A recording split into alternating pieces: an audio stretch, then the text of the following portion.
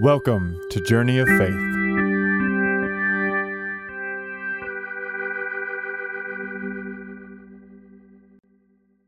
I invite you to look at the front of your bulletin and the picture that's there. So how many of you have ever seen these kinds of signs held up at a professional football game or baseball game or really just about any professional sporting event? Whether you've been there in person or you've seen it at least on TV, I'm sure. So if you've seen one of these signs, think about this. How did it make you feel when you saw it? What did you think about it, if you thought about it at all? Have you ever wondered, what's the point? What's the person holding that sign hoping to accomplish by doing so? I have. I've thought about that a lot. And if I'm honest, my reaction to these kinds of signs is often less than positive. But the question is why? Why do I find them somewhat off-putting? After all, John 3:16 is one of the first Bible verses I ever learned by memory. And it's about God's love, right? Yet still, for some reason, I find these kinds of signs odd, out of place at sporting events, and more than a little pointless in our increasingly post-Christian culture, where it's likely that many who see them don't even understand the reference they're making. Besides, they remind me of some of those unwelcome encounters I used to have in my university days, when some well-meaning Christian would knock on my door or approach me on campus, introduce themselves briefly, and then ask, "If you were to die tonight, do you know where you would spend eternity?" And I don't know about you, but I always found that a little offensive, coming from a complete stranger. They may have meant well, but it didn't settle well with me. So following a conversation Colin and I had earlier this week, I did a little research and came across an interesting story about the origin of these John 3:16 signs we see at so many sporting events. And according to the story I read, this interesting, if not strange, phenomenon began back in the 1970s with a man named Roland Stewart, whose hope was that by holding up a sign that simply said John 3:16 at baseball games or football games or Olympic events, that people would understand that God loves them. So Stewart would place himself at strategic locations in the crowd, and often while wearing a rainbow wig, so that he would attract the attentions of the camera and get on TV, he would hold those signs. And he apparently believed that seeing his sign could change people's hearts in an instant. That seeing those signs would somehow bring people to know the God that he knew.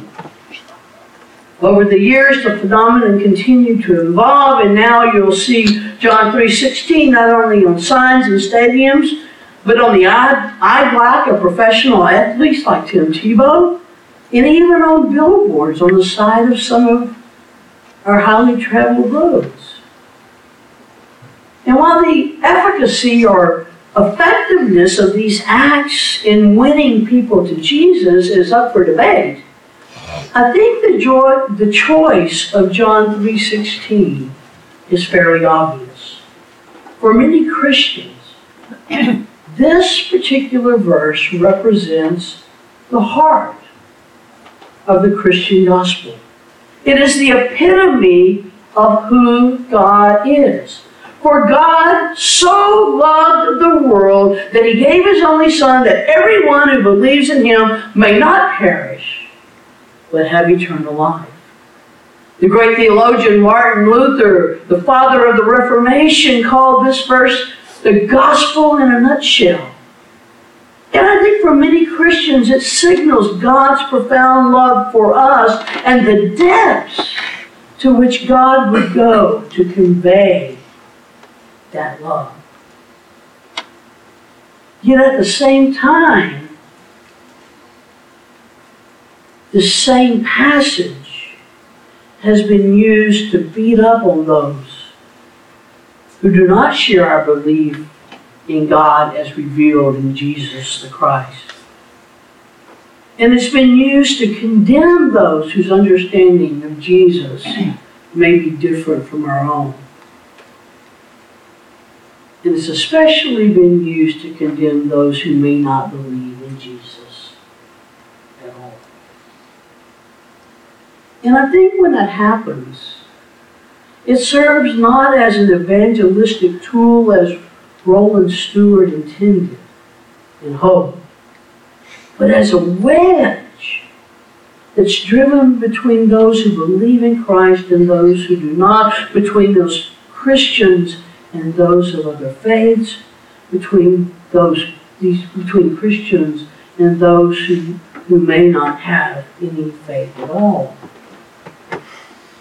And I think it's those actions,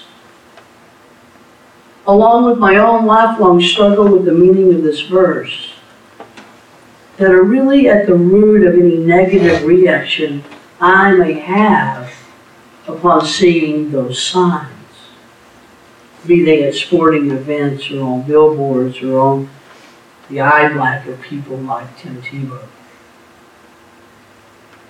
And while I'm not questioning the motives of people like Roland Stewart or Tim Tebow or any others like them, the reality is that there are countless so-called Christians who have and do use this verse and others like it in ways that are both harmful to the individuals they are engaging and I think to the cause of Christianity as a whole. For rather than conveying to others the depths of God's love for all God's children, this verse is often used as a means to demean and exclude, to label and divide, to separate us into those who believe the right way and those who don't, into those who don't ending up being, in their minds, condemned to an eternity apart from this loving God.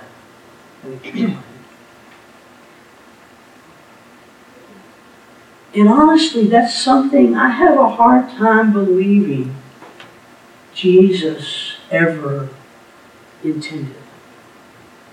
As I said earlier, I've struggled with this passage for a long time, for many, many years, especially as it's used in popular Christianity as a sort of litmus test for who's in and who's out. Even as a teenager, I can remember questioning the idea that Jesus was the only way to God.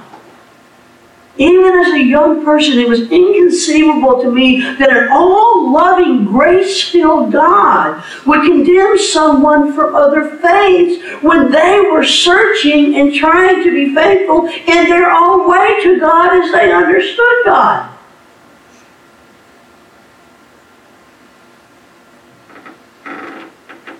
To my young mind, it made no sense that a loving God would condemn people to an eternity in hell just because they weren't born in a Christian family or didn't live in a Christian nation or not been exposed to a kind of Christianity that was indeed inviting and not off-putting.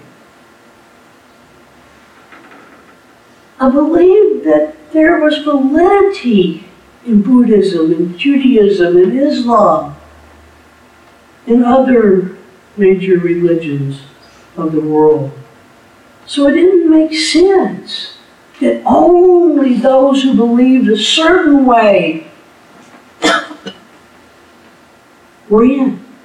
That only those who came to God through Jesus could have a relationship with God. It didn't make sense to me. It didn't mesh with what I believe about the character of this loving, grace-filled God. In this passage I read, Nicodemus comes to Jesus searching, struggling, trying to understand. He's a faithful Jew, a leader of the people, John tells us. Yet he wants to know more about this Jesus and the things he's been teaching. He senses that there's something different about him and his relationship with God and his understanding of God, and he wants to know more. He wants to understand. He wants what Jesus has.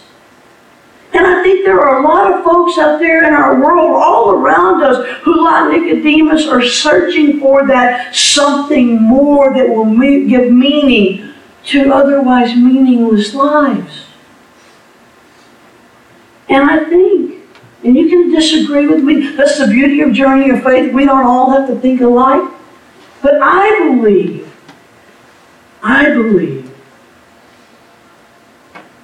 that some people find that more that Nicodemus was searching for in other faiths, other religions. And I think even more are still searching. Maybe they tried Christianity and found it wanting for one reason or another. Maybe it was encounters with hypocritical people, people who were intolerant or judgmental or homophobic or xenophobic. Or maybe they ended up in a church that was not all that warm or welcoming or accepting of people who didn't look, talk, or dress or think just like them. Or maybe they somewhere along the way encountered a lot of bad Christian theologies that's out there. And that bad theology turned them away from Christianity. Maybe they encountered Christianity in which God was portrayed as this angry, old, vengeful man with a white beard who would smite you down on a second's notice if you strayed from the narrow path. And they thought, I don't want to be any part of that kind of faith. Or maybe they just haven't tried Christianity at all. We all know people like that, right? We know people who are seriously searching but haven't yet found a way to God that is authentic for them, that makes sense to them. Does that mean God doesn't love them, or that God loves them less? Or that God doesn't want them to spend eternity with God, along with the rest of us, imperfect human beings? As I thought about this passage, now it's often been misused, these were the people that came to mind. So as I read it, there were two verses in particular that just jumped out to me. One was verse 8. God's Spirit blows wherever it wishes. God's Spirit blows wherever it wishes. You hear it sound, but you don't know where it comes from or where it's going. It's the same with everyone who is born of the Spirit.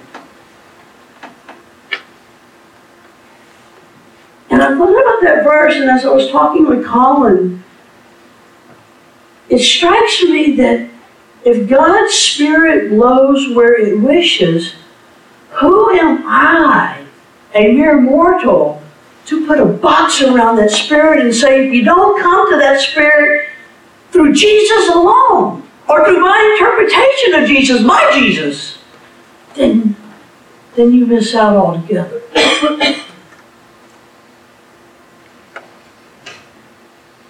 God's Spirit blows wherever it wishes. Who's to say that that same Spirit doesn't blow through Islam, or Buddhism, or Sikhism, or Judaism, or any of the other world religions we've come to know?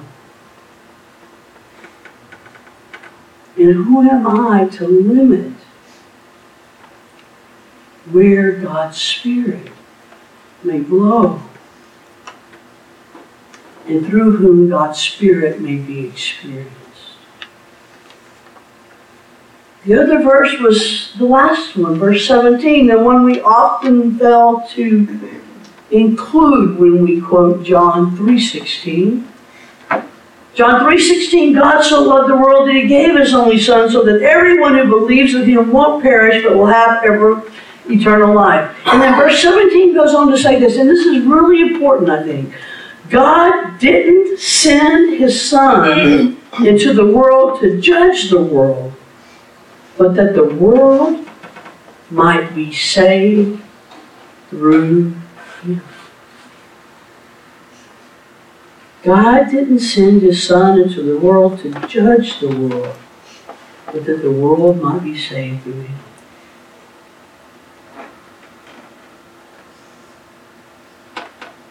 And that's where I struggle with this verse.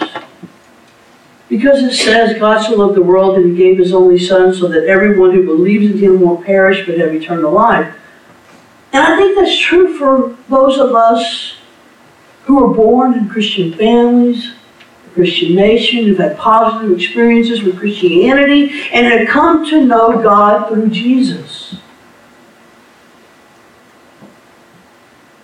But I don't necessarily think that excludes people who find God through different means. And again, you don't have to agree with me. This is just my thinking. And that's one of the things I love about this church.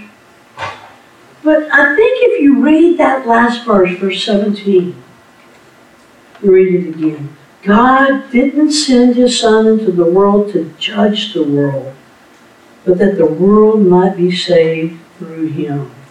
I think if you read that verse, it puts it in a larger context, and indeed elaborates on the motive for God sending us the Son.